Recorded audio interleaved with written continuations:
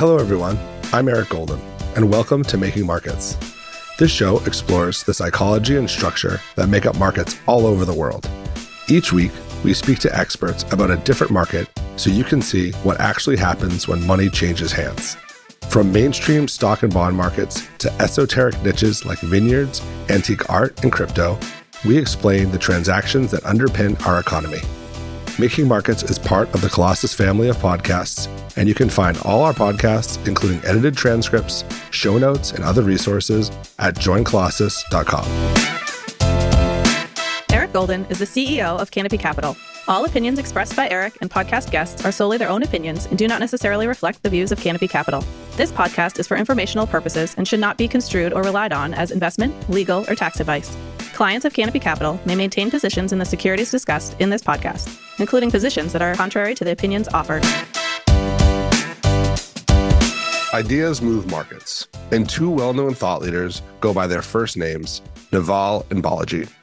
My guest today is Eric Jorgenson, who took it upon himself to capture the ideas and themes of both Naval and Balaji in two books I enjoyed. Like Poor Charlie's Almanack, these books make great gifts for people who are fans.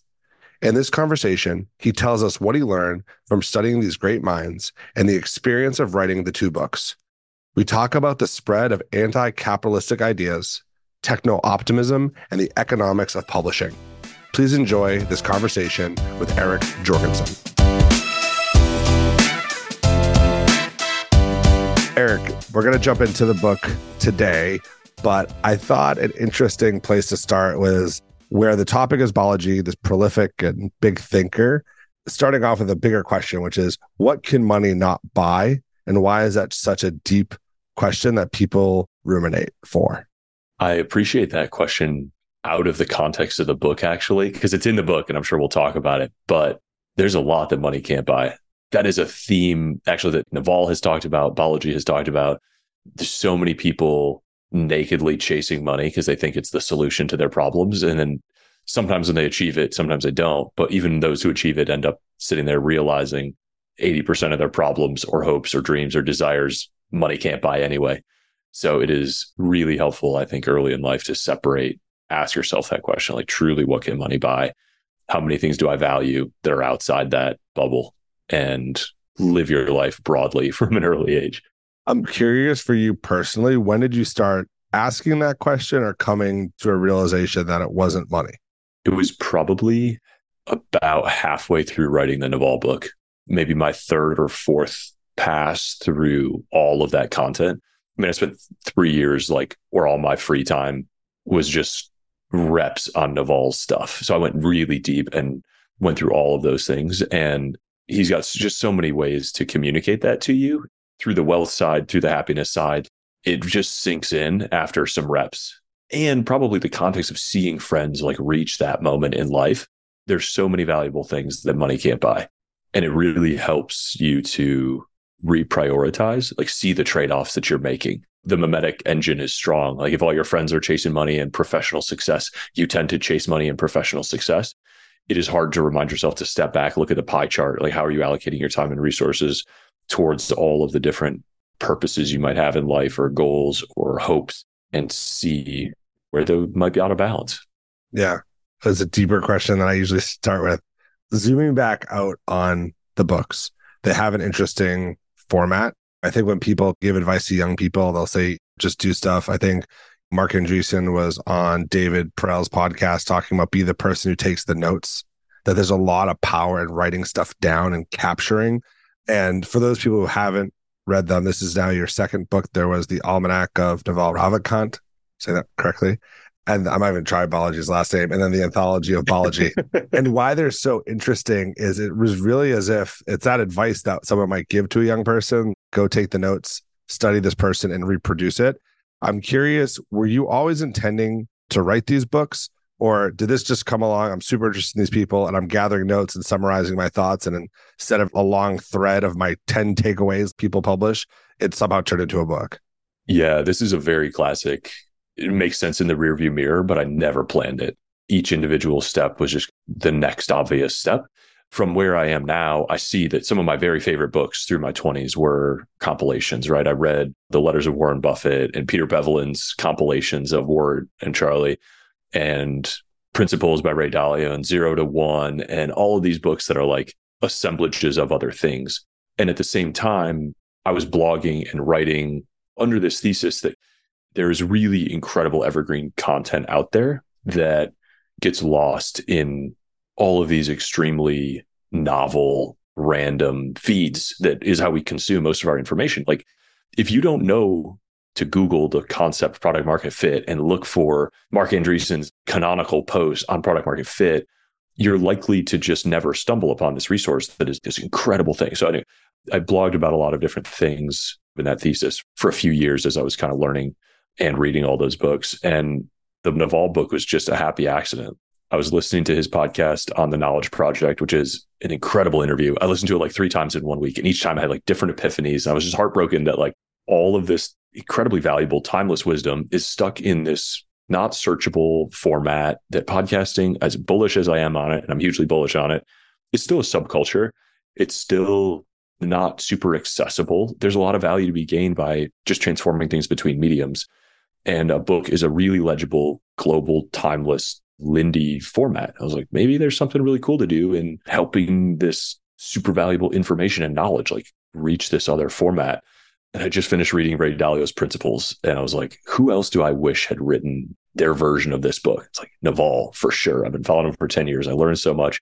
So I just tweeted that idea. I was like, what if I assembled the book of Naval's knowledge, like Navalage? What would that look like? What would it feel like? Do you want it? Tweeted that and went to bed, and I woke up and 5,000 people had retweeted it, and Naval had retweeted it and was like, I'm happy to provide whatever you need. And I was like, oh shit, I've got an obligation now. Yeah. As the guy who happened to tweet this and get some traction, I'm going to go all in on this. I thought it would take a few months, and it took a few years, knowing that at the end of this project, I was going to have to like put it in front of Naval and be proud of it. I just got really obsessive and really perfectionist about it and tried to make something great and what I thought was worthy of what else he had put out into the world. And that turned into this book that writing it changed me, but also publishing it has been blown my mind, wildest expectations of what the response would be, absolutely out of the water. It's over several million copies, right? This is a very successful book by any standard. It's sold more than 1 million, and we give away the digital versions for free on the website, and that's reached millions more. I mean, it's more than an order of magnitude past my wildest expectations. Yeah, when I first met you, I'm like, are you the guy who did the Naval book? And I was like, oh shit, that's pretty cool. Yeah. The thing about the book, as I've now gotten to know you and try to put myself in your spot, is I think writing a book is very intimidating for people. I think distilling someone, all these people that are in the, I would call it self-improvement, trying to learn, grow, like have that growth mindset. Naval is someone that is usually in a lot of people's top thinker lists or really enjoy. And part of it is because he distills stuff down so cleanly. And the part I would be nervous about writing it, or and your part being like kind of the creative artist compiling it, is fucking up that level of distillation that very few people come close to. So I'm curious just to start how you thought about that. Yeah, I respect the hell out of his distillation skills. They're world-class. They're incredible. And he's been at it for years. And when you do truly deep dive, you can see him refining and refining and refining year over year over year. He's working on the same concepts and just communicating them more and more clearly and concisely, which is, I think, a lesson in itself. The respect for the material really guided my approach. So the whole book, there's not an original word in it from me past. I wrote an author's note, which is about 200 words long, and everything else is as close to a verbatim Naval quote as is accessible to the reader and useful for the reader. I really thought about what I was doing as assembling from these Legos, from these puzzle pieces. Naval has created all this incredible stuff across Twitter and Clubhouse interviews and podcasts and a few essays, not a lot, a ton of material. And the atomic pieces of those interviews are incredible. Like the individual answers, the questions, like going through those things, the thought exercises, some of the podcasts that he's done with Nivi directly. But it was never distilled and organized from how do you approach this whole universe of Naval? What are the very best 1% of pieces? And how do we arrange them so that the ideas build on each other in this very logical progression? And so that's really how I thought about my job. And it was a format decision early on to decide, like, I'm not going to like say, here's a Naval quote and here's my interpretation of it. I feel like that would have just watered down so much the excellence that is his distillation in the first place. So I tried to just get out of the way, set a high bar for what made it in there, the things that I thought were deeply and truly useful broadly and for many people into the future. Like what's evergreen, what's widely applicable, what's incredibly useful. That's what made it in. You mentioned it changed you as a person. How did it change you? Because I can imagine a lot of investors will start reading like the letters of Warren Buffett, and they almost start, they're just so reading the same content. They think that that's how the whole world works, as if they were Warren Buffett 40 years ago or something. And then they realize they're completely wrong. But for a while, it's like in your mind. Is it like being a method actor in a way? How did it feel for you? I think about it as like building a mental model, like a language model, right? Like I have a Naval on my shoulder that like I can have a conversation with. I know what he thinks about so many things that I can reference it. It's a little easier in Naval's case because Warren Buffett tells a lot of stories about Warren Buffett and what he's going through and the timeline that he's going through. Naval focuses really on principles and mental models, rules of thumb, areas of focus, aphorisms, like whatever you want to call them. They're very widely applicable. And so having something in your head that is like, in your career, seek accountability, seek a position of leverage. Those are almost universal things. You're not going to be misled by like overdosing on those items, I don't think. And same goes with the happiness things. Just remembering the happiness is a choice and it's a skill and you have to work at it. And you could be a certain percentage closer to it every day. Those are just useful things to be reminded of constantly. And it just rewires you a little bit. And I think I made progress on both of those. Certainly like changed my taste for opportunities, probably people to some extent. Hopefully it changed how I write too. Walking that path, moving through those things and just changing your internal voice a little bit. I think it made me better, hopefully a little better communicator. How did it change the people you hang out with? Naval is this probably won't be word for word, but the better someone's values are, the closer he will allow them to be to him. And I think that's a great way to go through life. I think this is adapted from Buffettism. No such thing as a good deal with a bad person. You start to see people either walking similar paths or resonating with similar frequencies. I think part of it is the book itself. The book is a lighthouse for people who agree with these ideas. And there's so many times like meeting you, it's like, oh, you wrote that book? I love that book. It's like, oh, cool. If you love all the ideas in that book, we probably have a lot to talk about. We have things in common. We got good ideas. We probably have a similar value system, similar moral code.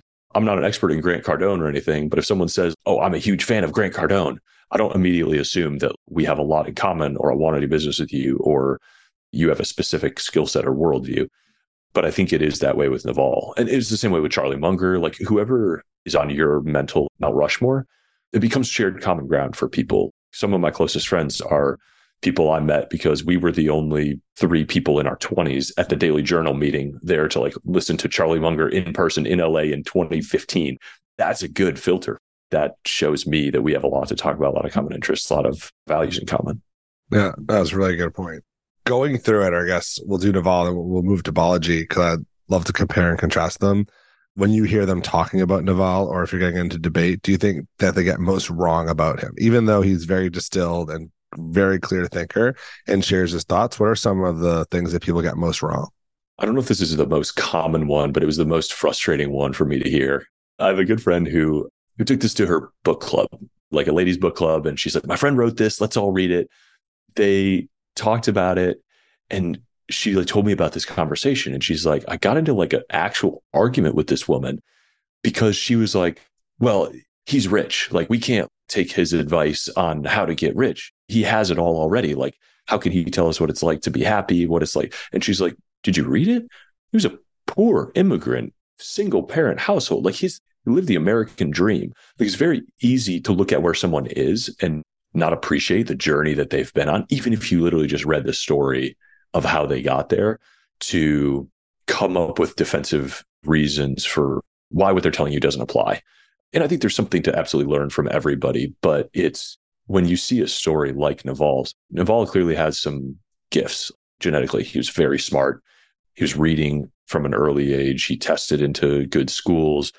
Anybody who's met him would say that guy is smart, like above average IQ, which not everybody is going to be born with. But you really can't say that he didn't do absolutely everything with the gifts that he had and rose meritocratically through this democratic capitalist society that we have. And it's fucking incredible. And there's a lot to learn from people who can do that. And he's very generously sharing the principles and the things that he used to do it. And I assess him, it's not like I know him incredibly well, but it seems to me like he's doing it for generally good, wholesome reasons and helping other people to understand what he did and how he did it. And I think there's a lot to learn from it. So I think the misconception is probably to be turned off by assuming that because he is where he is now, other people can't get there or can't emulate it, or to assume that what he's saying doesn't apply. And he says, like, I came up with these principles when I was 14 years old. I've just been applying them for 40 years or however long. I think they work. And now I'm confident in sharing them. Like, that's a really useful thing. Yeah. It's also a very kind way to look at it. It's a perfect segue to the Balaji anthology, which is also a very interesting person, but very different. And just to start with that point about very rich, being an East Coast Boston guy who grew up, who worked in an institution of all sorts, the notion that not all billionaires are the same. And Balaji, in a very kind of caustic way, is there's founders and there's nepotists. Could you explain the view of money and why people who might treat all billionaires like they're out of touch, they can't help, I can't learn anything? And I think this is something that probably Naval and Balaji agree on. Yeah. I mean, the pithiest version of it is another Balaji quote, which is like, there's a tremendous difference between born rich and built rich. And he details this in, I think, a pretty compelling way in one of the chapters. We have, for whatever bizarre social reason, seems like there is a meme that is like anti-billionaire, billionaires shouldn't exist, which is like dangerously anti-capitalist in some ways that kind of alarm me. I understand the naive first level interpretation of, oh, that person has so much more, it must be unfair. But that doesn't really look at the big picture and respect the inputs and outputs. And especially when you see someone like Naval or Balaji, who was born some advantage, just like getting to America and having some intelligence, speaking English, like those are huge advantages on their own. But seeing who can truly like build and grow and see the compounding like meritocracy, be like, oh, you've got something, you've got an opportunity, we're going to help you build. You built a successful company, then you were a successful investor, then you built another successful company. Like, it gets harder and harder to deny the merit of those individuals piece by piece. And Talib has an amazing graphic on this that I think shows like a 3D cube. And it's like people perceive the top 10% to be bad because they are wealthy, when actually like it's the vertical slice of grifters and cheats and rent-seeking behavior that are an immoral drag on society, of which maybe 10% are the rich, but also that goes all the way down. Separating like somebody who is a CEO who built their company from the ground up, piece by piece, vote by vote, dollar by dollar, customer by customer, and seeing that they had a very different path and should receive a very different level of credibility than someone whose the business was handed down to them generation over generation. Not that that person isn't still excellent, but it's just a little different. And we, as a like a democratic capitalist culture, should not lose the respect for the people who truly did show their worth and create something of value and like win the meritocratic game. It's very dangerous to lose sight of that, in my opinion. I agree. My hope is that's an angry minority when people get upset, and that there's more of a silent majority or just a middle ground. Obviously, you can see the debates on Twitter as the global sparring ground for this type of stuff, like pro Elon, anti Elon. It becomes religious and tribal to people of what they're upset about. There's this thing of like getting out of childhood that there's good and bad, and that there isn't this very complex world, that there's bad people that do good things and good people that do horrible things. I think that's what it is, or at least I like to think that America is still the land of capitalism, but I could just be optimistic.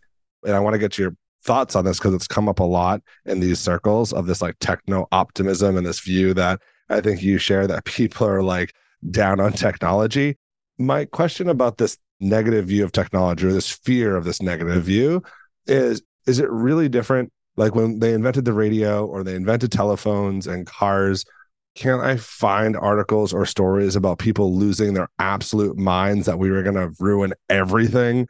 But that the people that had the innovation, that had the ambition, were like, look, do I want to go listen to that group of people over there with signs that are crying, that aren't going to change anything about the world? Or do I want to go work in that garage with that crazy lunatic? I'm always going to that garage. So like, is it really that bad this time? I'm not saying we shouldn't push against it, but I'm just pushing on the idea. Is it really that bad? No, I mean, you are correct that there is always pushback against new technology and change. The Pessimist Archive is like a great Twitter account about this. And you're right, you can find it forever.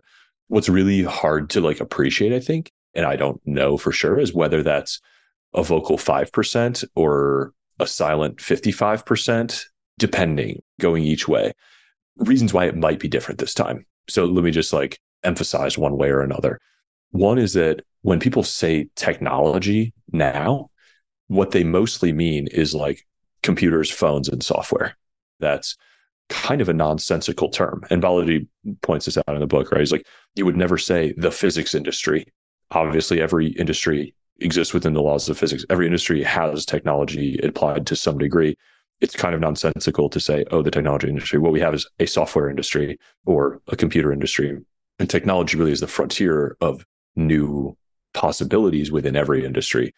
So that is, I think, related to the fact that for 150 years up until maybe the 70s, we saw literal miracles, things that we did not believe were possible within the bounds of physics: electrification, flight, internal combustion, steel, landing on the moon, starting the internet, the telegraph, the telephone, satellites.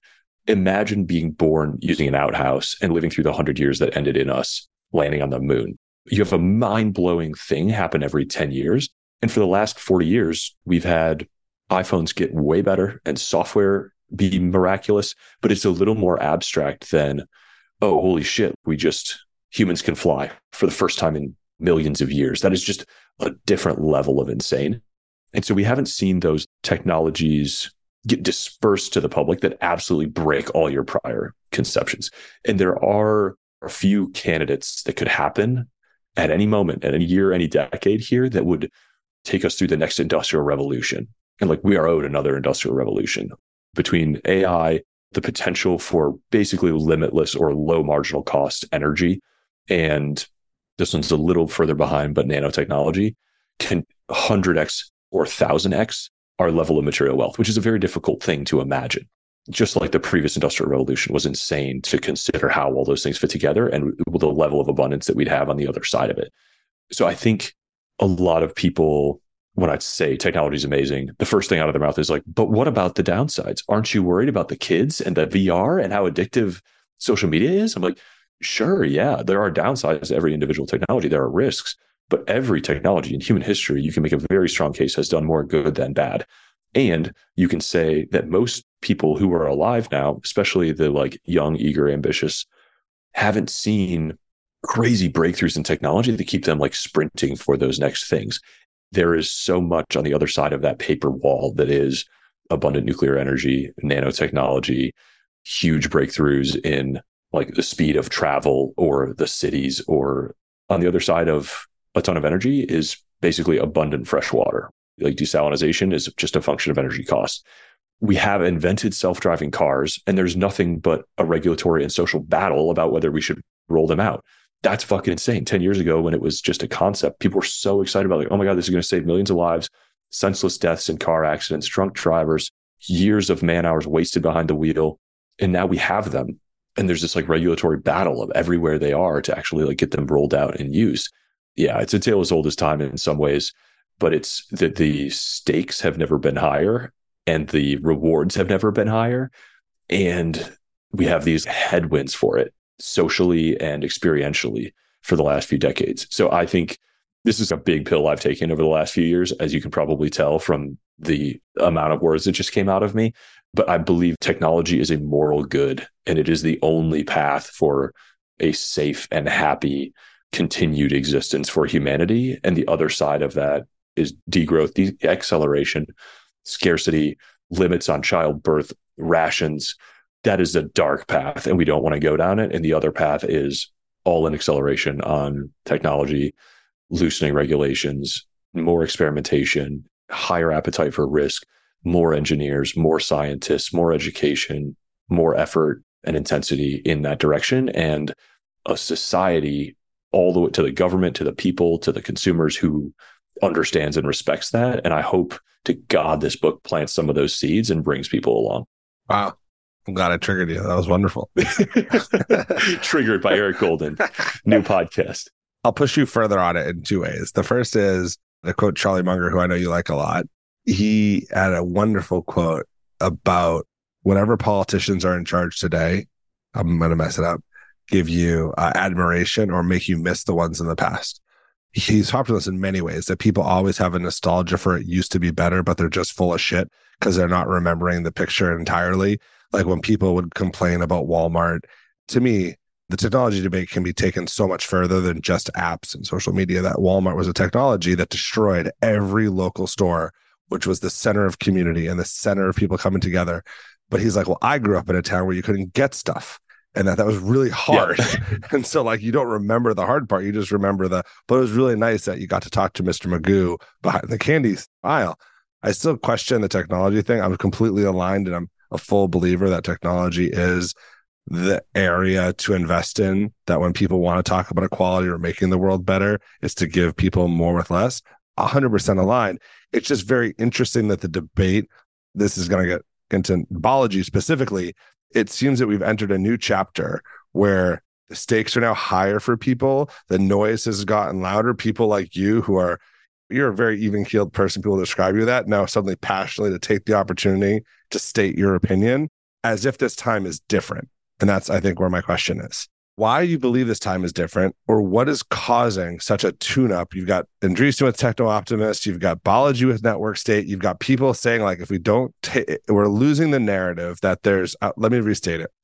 In the 90s coming out of it, tech was everything, the heroes of society, everything was getting better. And now they're the villains. Anytime a new technology comes out, the thing is to stop it. And I just don't know if that is truly a change. We're in a new inflection point where we're treating technology in this much deeper fear, or this has just always been the way. And for some reason, the volume's gotten louder. I think there are always people who are cautious about change or fearful of change. Psychologically, it's just scary. There are also always people who are threatened by whatever the new technology happens to be. It's no surprise that cab drivers or truck drivers or whatever feel threatened by self-driving cars, for example, and would fight it, even though it's objectively for society, the benefit of society at large. So there's always a more scared minority fighting against any individual technology.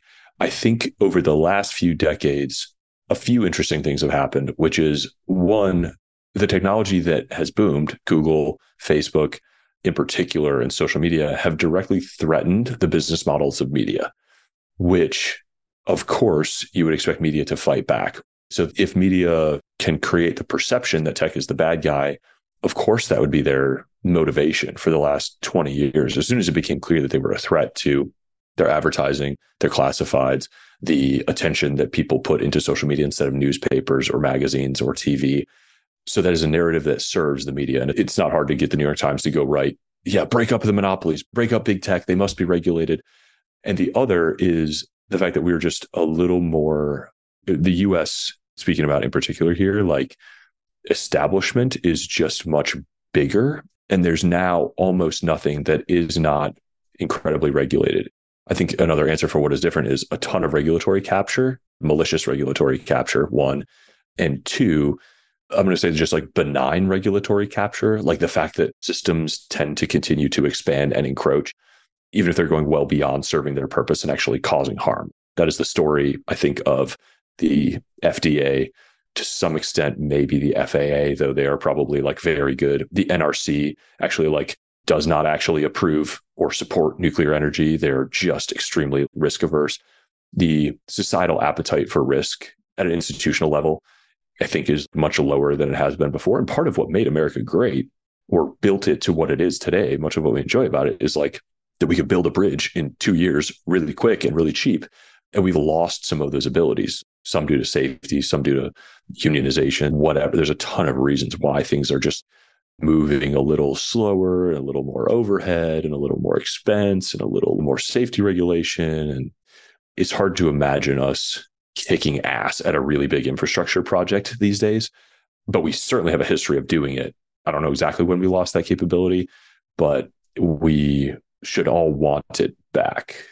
I don't usually do this, but yeah, you've triggered a question in me of, do you think about countries like companies in the sense of, if you look at stuff like the innovator's dilemma, that a small company starts off, it takes a lot of risk. So like a good example is that in the 1930s, I don't think the fear of like risk of life was a big deal. When they built the tunnels for water under New York City, there's this great story of people just shooting out of the Hudson because humans in pressure would just launch them and they would just die. But like people sacrificed their lives just to build stuff. But that was just normal behavior. So the risk of life was a different acceptance.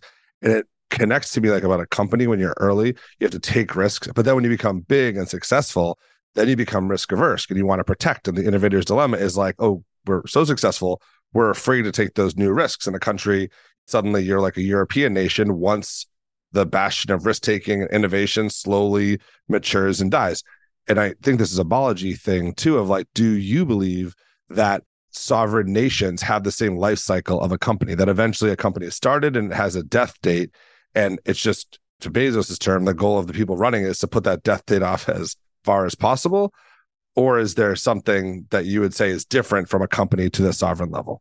I think it's super multivariate at the country level, right? Like there's a lot of inputs, culture and geography and demographics and the leadership itself. There's a lot of reasons why it would be different. Flashing back through like Peter Zeihan's books and Zeihan or whatever his books and seeing like a state and stuff like that. I think there's like a loose analogy and there's probably like a story arc. I hope it's like a little bit of a pendulum swing. I do think we can get the US still is unique in that it can attract the risk takers, the frontier, the pioneers, but it's needs to allow them to be pioneers. It needs to allow them to take those risks.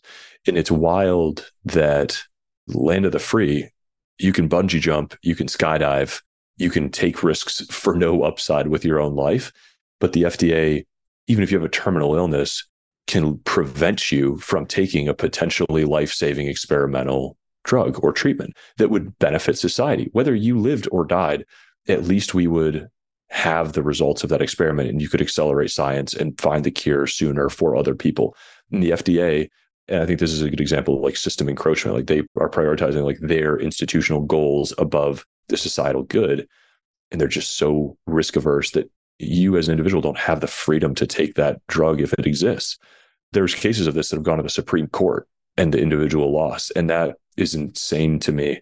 And this is partly what drives Balaji's kind of like network state thesis of his position is that it's easier to just start a new frontier than it is to reform the current system. I think you could very easily, and plenty of people do, take the other side of that. I don't want to believe that the US isn't capable of improving its institutions. I think that's a dangerous thing, but I'm glad that there are people exploring all of the different paths that there are. I'm bullish on the US, but I'm also aware that other countries have much more sane policies on a lot of this stuff than we do. And we should, I think, not be so proud that we can't learn from some of those experiments that other countries are running and adopt them for ourselves. On this line of thinking of biology and the network state, for those who aren't familiar with the book Atlas Shrugged, there's a famous character, John Galt, and there's this question, who is John Galt? And I've wondered sometimes if like this is like an inspiration for biology, this character that's basically calling out the way society works and saying, let's take all the entrepreneurs and all the people that innovate and let's leave behind the rest of society and you'll see what happens. And I don't know if that's his tone or his actions. And I agree that it's interesting to me to say, what is the competitive place for the US? If US is still the greatest place and attracts the risk takers, what's the competition that keeps the US going during the Cold War or the fear of other countries' rise? There's been a belief that the country wants to innovate, to spend money, to push technology that would then make it the private sector. And there's this meme on the other side that that's all faded away, that now we rely on SpaceX instead of NASA, and that biology is clearly a huge proponent of this. Would you say that that's part of his MO, is to cause that challenge? Yeah, I think so. I think biology, I believe he has like the best intent for the species in mind and is just not afraid to like point out where the US has lost its way in being that. Atlas Shrugged is a great example because it's written in like the 50s, late 50s, and there are passages in there that they call them the looters, but like the rent seekers, the grifters, the institutionalists say that you can, is almost word for word what you hear out of some of our politicians or bureaucrats or whatever. And it is eerie and prescient. And I think Ayn Rand's a little extreme in the philosophy. Like I'm not a full adherent, but I am on that side of the fence. And I think there's really useful warnings in the book. I think it's less of a guide and more of a warning, and it's useful through that lens. Thinking about Balaji now, because you can kind of tell, like, not that I would describe Naval as light and Balaji as dark, but I think you've called one a monk and one a warrior. It does remind me of like Ben Horowitz's peacetime CEO and wartime CEO. It just feels like when I read Naval, it's more philosophical. I feel lighter. And when I read Balaji, I feel heavier and I've got to do more work here. But I love it. I think that Balaji's desire to confront the world in his terms in a certain way is really admirable. He probably has enough wealth that he's not worried about a lot of things. That does probably help him. I'm not saying he wasn't like this before, but maybe give a little bit of background of what you've learned about Balaji's nature, that Balaji's the person, I don't know him at all, but just would love to throw down in any debate at any moment, at any time with anyone. Yeah, I think that's true. Two things like characterize his entire life, which is like he's very smart. I think a warrior is a good archetype, like brave. He will stand against anybody. He'll throw down, as you said. And I think it's always for a good cause, at least at his best. Certainly it is for a good cause. And I respect a lot his approach to seeking truth, which is to like, he talks about this a little bit in the book, like arguing from primary sources, citing data, actually getting into the data, deciding if you can trust it, interpreting it, finding your options. It's a little Elon Musk-y. Have a super long-term view of what the risks are to the society. And imagine you're playing a video game of our species. Like, what is the work that you can do? How can you deploy the resources that you have to like make the best future for humanity? And I think Balaji can sometimes seem, he can be either hard to follow or he can seem confrontational. And I think it's part of my motivation in writing this book was to like show the foundation, like the underpinnings of like why he's arguing for what he's arguing, why he's doing the work that he's doing, why he's picking fights with people who are pushing narratives that aren't actually supported by the data. Yeah. To be honest, I don't think I knew about Balaji until COVID. I think that the COVID thing was like, this guy is saying stuff.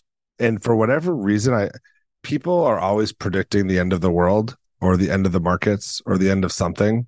Doomerism just sells way more than optimism. But the way he was presenting information, it felt very different. But maybe just a quick sketch of him, because I think it'll get people who don't know more interested in the book. When I've asked people about this, the funniest thing is he's like the person with multiple personalities. Like, was that the guy who's the CTO of Coinbase? Did he found Coinbase? Was he the guy who did like the genome thing? And he's done all this shit, which is even more crazy, like the depth he had at that moment. So a sketch on Balaji and that COVID moment, because I think that was for a lot of people when they first got introduced to him. Yeah. So grew up in New York, immigrant parents. They got into Stanford, I think 2 or 3 masters and a PhD in computational biology from Stanford. And that led into this genomics startup that they sold for, I think, $300 or $400 million. Then he became a partner at Andreessen Horowitz, a general partner, helped them start the crypto fund, helped them do a fair number of some of their large investments, and invested in a few hundred startups himself. So good track record on that side of things. Started 21.com, which became earn.com, which was then acquired by Coinbase. And then he became the CTO of Coinbase for a while and was very early buyer and supporter of crypto. And about that time started giving talks and stuff more often. I think the first public version where you can see a seed that became the network state was like 2013 talk at Y Combinator about Silicon Valley's exit. And I would say now he sort of works for an ideology. He is investing and creating and writing books and truly like going about starting a network state and supporting people who are starting network states through a variety of means. But yeah, I mean, the COVID thing was just this bizarre side quest of he just saw the data early and started like interpreting it and talking about it. He has this biology background and this sense of understanding the exponents and this fundamental distrust of media that like when they started reporting like it's no big thing, he was just pulled out the sword and was ready to be like, no, like people are going to die because you're downplaying the danger of this thing. You don't know what you're talking about because you're a tech journalist who can't do math. Look at the data, look at the math, look at the numbers, look at this. And Mark Andreessen says, like worked with him closely at A16Z and says, when Balaji is wrong is because he over extrapolates, not under extrapolates. He takes an idea and takes it to 11 when maybe in reality it stops at a 6 or a 7. But I think that's what makes it so useful. Like if I normally can see to a 3 or 4 and you spend some time in his head with his mental models and see how he sees the world, it helps you get to maybe 4 or 5 or 6. And like you get better at seeing these second and third order effects and just spending some time in the world that he sees, which is the technologies that are coming down the pipe 10, 20 years in the future that'll actually affect the outcomes and the economy and the lives and the careers and what the opportunities are that are like about to unlock. It's just really, really interesting. Follow up to Balaji's 11, the bet that Bitcoin was going to go to $1 million. To me, do you think that was a moment where he truly believed that? Or I felt like it was the best advertisement buy of all time, where if a Super Bowl commercial costs $8 million for 15 seconds, Balaji paid $2 million for like 7 days of nonstop coverage about him and Bitcoin. But did he actually extrapolate and believe something was going to happen, or just understand the second and third order effects of $2 million, the media, and how he could get them to bite on it like candy? I don't know. I think if you were generous with him, the latter. And if you're a critic, you think the former. Yeah, I wasn't in his brain. I don't know. He certainly knows how the media works and how social media works. I would not be surprised if the generous interpretation is the right one. I think it is also brave in that sense of like people came in hot on him for that prediction, but it also really shifted how people were thinking about things. That prediction was about a specific catalyst, and like maybe the catalyst is different, but the setup is still the same. And I think a lot of people appreciate the setup and the big context that we're in that didn't before he did that. It's also interesting in the people that only read the headlines and feel like they know, and people that are like spent 2 hours reading the more detailed stuff that he wrote or said about it that are like, oh, actually, there's pretty good points in there. I'm glad I went the one level deeper. Now that you've written a book about Naval, a book about Balaji, I'm curious, when you think about the audience, what do you think the overlap is, or how those books will hit different audiences? Yeah, I think we'll certainly have some overlap. The Almanack and Naval appeal to way more people than I thought it was. So maybe the anthology of Balaji will do the same. Where it overlaps, I think, is interesting. So Naval is very philosophy sort of blending into strategy, and Balaji is really strategy blending into tactics. So I think a lot of the questions that people have asked me as a result of the Almanack and Naval, like, I know I should start a company, or I know I want equity in a company, or I know technology is really important. Like, how do I decide? How do I choose which company to build? How do I choose which company to start, join? How do I know where the opportunities are going to be? The anthology of Balaji gets into tactics and specifics about some of those questions. So I think certainly if you were on board with the Naval book because of the wealth principles and the building pieces, then you're going to love this book. I would not be surprised if some of the people who really love the happiness stuff, like Balaji does not spend as much time on happiness. There's some really interesting stuff about the media and the truth and stuff like that in there, but it is a little more strategy tactics than high level philosophy.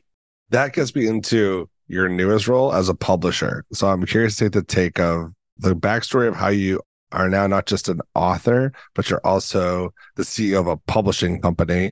So how we got to that seat. And then I want to learn more about the market for books and the strategy behind all that. Yeah, this is a crazy story. This was like nowhere on my bingo card for what was going to happen to me this year.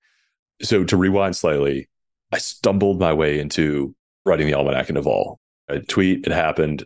I just like opened up a Word doc and started working, right? Like I did not know anything about how to write a book or anything like that. When I thought I hit this milestone of like, I don't know, maybe I'm done. I don't know how this works. I just tweeted and I was like, I think I have a completed manuscript. Yay. And Tucker Max, who sold millions of books, is 4 best-selling books, I think. We'd been like sort of DMing a little bit. He'd read my blog, I'd read his, just reached out and was like, hey, let me help you publish this, or let me answer any questions you have, or how can I help?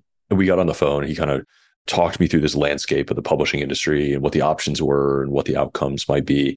And he was like, this is like what I built Scribe to do. Like, this is our bread and butter. We can help you go from, hey, I've got a manuscript to a published book, and why it was kind of the right path for me in this book compared to traditional publisher or anything like that. And I signed up with Scribe. I went through the whole publishing process. I loved my experience. The book is fantastic. The design is great. The proofreading is awesome. The publishing is great. Like the distribution was helpful. And they really helped make this book a success. And because I published through Scribe, it's technically self-published. So at the end, I own all the rights and royalties and the files and the freedom to do whatever I want to with my book. So that's part of why I can give it away free. The digital version is available for free, which I think is an incredible like net good for humanity. I think these ideas can help everybody. So started working on the second book almost right away, knew I wanted to publish it with Scribe, signed up with them, was like halfway through the process. And I just started hearing rumors that like Scribe was in trouble or Scribe's looking for a buyer. So I called the CEO and was like, yo, what's going on? Like, is this, you all good? Like, yeah, we financing trouble. Like, we're looking for a new capital partner. It's like, okay, give me some background, give me some numbers. I know people who buy companies. Let me see if I can help. I'm a fan. I've referred people. Like, I want this company to be in good hands and with somebody who like thinks long-term and isn't going to ruin this critical vendor for me as an author. Right. So I made a few phone calls, and these guys, Sieva and Xavier, who I'd met a few times at Capital Camp and at the Berkshire meeting, and follow on Twitter. They're great follows. And they got excited about publishing, got excited about the process. Xavier had worked in it before, so knew the industry, flew to Austin, started meeting the team, and was like, man, there's real talent here. This is like a sound business model that just financially was mismanaged and got off the tracks. So this is a whole long story, and the mechanics of the deal itself. The bank was owed a bunch of money, and so foreclosed on the business. But the end result is that they ended up buying this company after a few months of work, and then called me and were like, hey, you brought us this deal. We closed it. Thank you. This is amazing. By the way, now we need somebody to run it, and we think that should be you.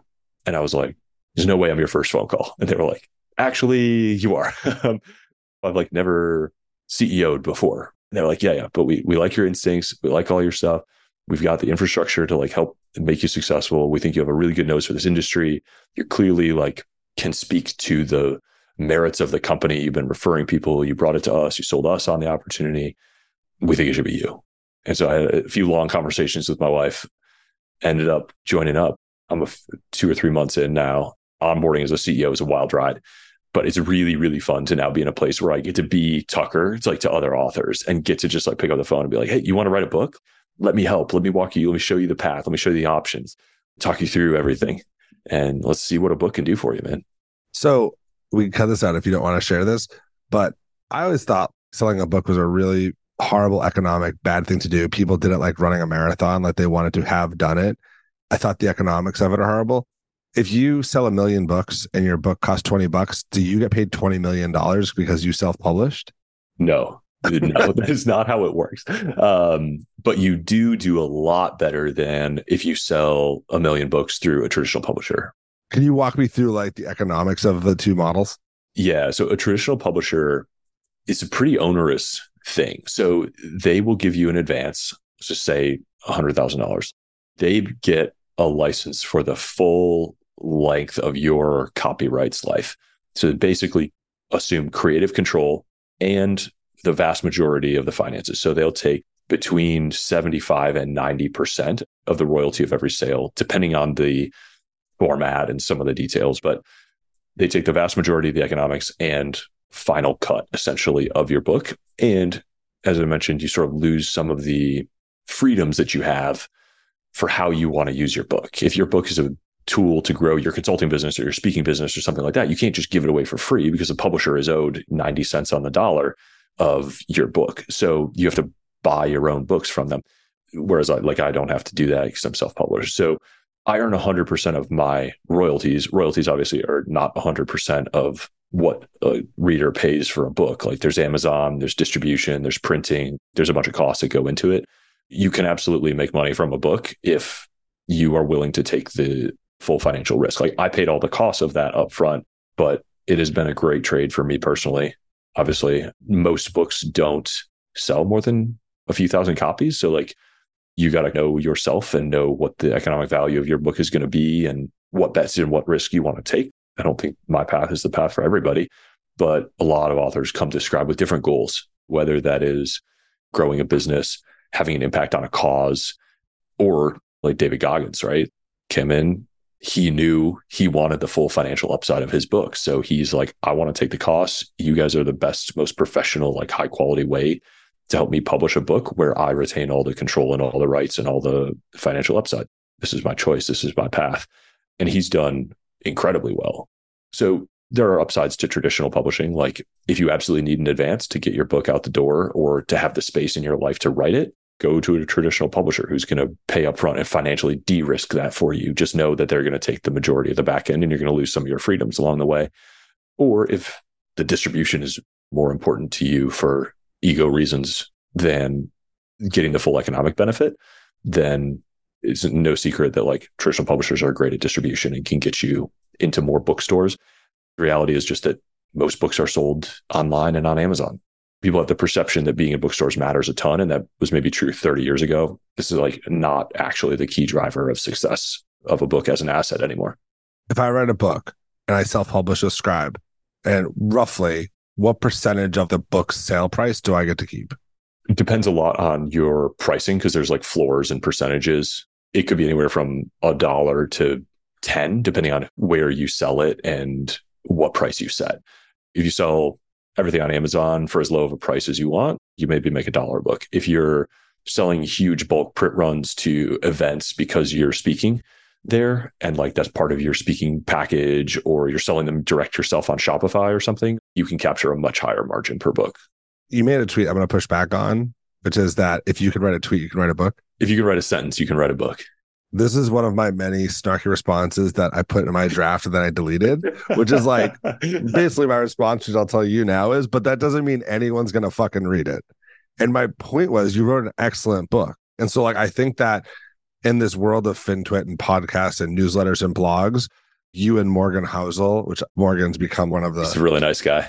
For a lot of people, everybody wants to be him. But I'm like, this guy's clearly a writer who knows how to write books for an audience that wants to read them. And just because someone else writes a blog, they're not going to get to Morgan's level. So I'm curious, as now a publisher, you're an author, now publisher, how you think about sourcing that type of talent that's going to produce stuff like Goggins, Tucker Max, Morgan Housel, Eric Jorgenson. You're creating like brands and names where now you're going to write more books, which I want to get to, but how you think about sourcing that talent when everyone's producing content. Yeah. So the beautiful thing about Scribe is like we are available to any author. We do not have to make a judgment call about whether this author is going to sell 1 million copies. We're a professional services firm, basically. Like we will help any author create the very best version of their book that they can. We will let you make all the final creative decisions. We will give you our wisest counsel and most earnest recommendations. But at the end of the day, the power is in your hands. It is your decision. So we don't have to hunt for the next Morgan Housel. All I have to do is stand here and say, like, if you think you are the next Morgan Housel, we would love to help you be your best, publish your best books, and we would love to help you capture the full upside of the value that you're creating. I don't have to say, no, I don't think your book is good enough. We're not going to publish it. If people want to publish a book, we can make that dream come true for whatever reason it is, whether it's just cementing a legacy, whether it's growing a different business. We have a lot of conversations that are very pure business case kind of things. Somebody's like, I want to be the person in my niche, in my industry. You know, back to that Mark Andreessen quote you mentioned about there's great power in being the person who writes things down. Authors can have tons of different motivations, and we're ambivalent about it. If you come to me and say, like, I want to sell 1 million copies, I want to make $5 million off this book, help me win that game, we can do that. If you say, I want the best book possible to give to my company and my community, or to give to every teacher in America because I want to guide that conversation, or I want to impact this cause. We have an author who's like, all I care about is preventing gay teen suicide. I will burn years of my life and tens of thousands of dollars if I can save one life. That is my cause. That's a conversation we can have. No traditional publisher is going to, they may care about that cause, but they can't like build a business on that mission. There's some truth to the like, and you weren't the only one thinking that because some people didn't leave their tweets in their drafts folder, right? But should you write a book? Would it be a good book? I think more people are intimidated by, they see just the whole mountain. So the motivation, my purpose behind that idea, which I'm sure is not the last time I'll tweet some form of it, is just that you can make it one bite at a time. Like it's a really big, intimidating thing. And people, you know, books are sacred to a lot of people, and they're intimidated by the medium itself. And the fact that so many people are like, oh my God, it was a years long process. It was so hard. It was so trying. It was so taxing. It was so intimidating. Yes, in many cases, but let's break it down. Like people have written hundreds of thousands of words of tweets. Many of them are excellent, or blog posts or newsletters. That's the beginning. That's the testing ground of a book, of something really great. And it's a little bit of a different craft, but it's not like this thing that's up on a pedestal that's only accessible to people with New York book agents and millions of followers. This is a thing, like if you can write a sentence that you're proud of and you are willing to put a little bit of different kinds of work in, build a sentence, build a paragraph, build a chapter, brick by brick by brick.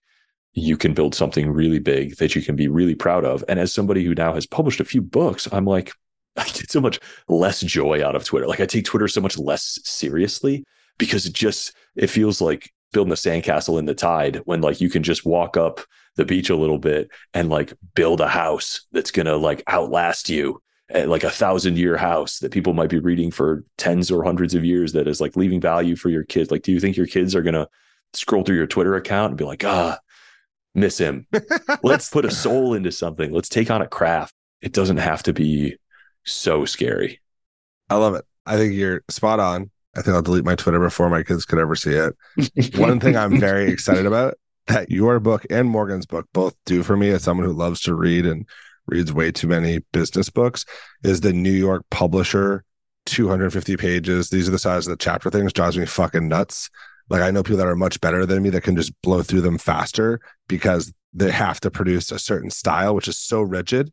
And just your style and Morgan's style being different, short paragraphs in a way that's something I actually care about is fucking awesome. So I'm excited that not only self-publishing and giving people a chance to build homes instead of sandcastles and waste time trying to get in snarky Twitter battles, which is probably a great addition to society. I'm also happy just as the reader. I don't think I'll ever write a book. If I do, I would try to do something like that. But I do like consuming books, and I love the fact that they're different styles. The anthology is a great style. Morgan's books are great styles, and they're just refreshing because it's not the same 250 bullshit that I'm just kind of sick of being pushed down my throat. It's worth recognizing that there's a new sort of generation of writers. I think Morgan Housel is one. I think James Clear is another great one who sort of came up on the internet and got that fast feedback loop. They're used to writing for holding your attention in a feed, and they can transition that into a book because the reality is we're competing for attention with TikTok, with Instagram, with these like incredible dopamine machines. And so you've got to keep a reader moving. You've got to keep a pace. You've got to make it a really clear, really objectively good use of their time. And I love seeing when my books are just beat to hell. There's sticky notes and highlights on every page. I want a really high highlight density. I want people to feel like they're getting something valuable out of every minute or 10 minutes that they spend with a book. And that'll make them pick it up more often. It'll make them reread it. It'll make them recommend it to people. I want them to be really like rich and dense, not hard to get through, but like nutritious on every page. Oh, it is. I told you this when I read the first one. I love the fact that I just leave them around my house. I hope my kids don't pick up Twitter, but I hope they pick up the book around the house, because the cool thing about the Almanack or the anthology is you can pick this up, open up to a random chapter and just read that and enjoy it and then put it back down and not feel like the obligation of, oh, I should go back. Where was I? Did I get the whole founding point before that? Which is awesome. Yeah, I think that's incredibly useful. Picking up Porcelli's Almanack off my dad's shelf when I was 21 absolutely changed my life. So I hope this is on a lot of bookshelves and a lot of kids pick it up and that proud tradition continues. All right. So the next book, it's got to be either Peter Thiel or Musk are my two guesses. Who do you want to write about next? Those are good guesses. I am a meaningful percentage of the way into Elon right now. Already? Yeah. Wow. Yeah. Is your vision you're just going to keep doing this type of practice? No, I think I'm going to reevaluate after Elon. There's a lot of stuff I want to write that's like a lot of different formats. And I don't want to like stretch this farther than it should be stretched. Naval and Balaji and Elon are all fit this incredible mold where this is the right format for them. I'm not going to do 20 of these just to do 20 of these. I'm happy to like Seinfeld it and just call it what it is and be proud of what got done. And I'm not going to say never, but like that's all I have planned. Eric, this has been great. Whether it's one more or 20 more, I'm excited to read all of the stuff you produce. Thanks for joining us today. Thank you so much for having me. It's an honor. If you enjoyed this episode, check out joincolossus.com. There you will find every episode of this podcast, along with transcripts, our weekly newsletter, and resources to continue your learning.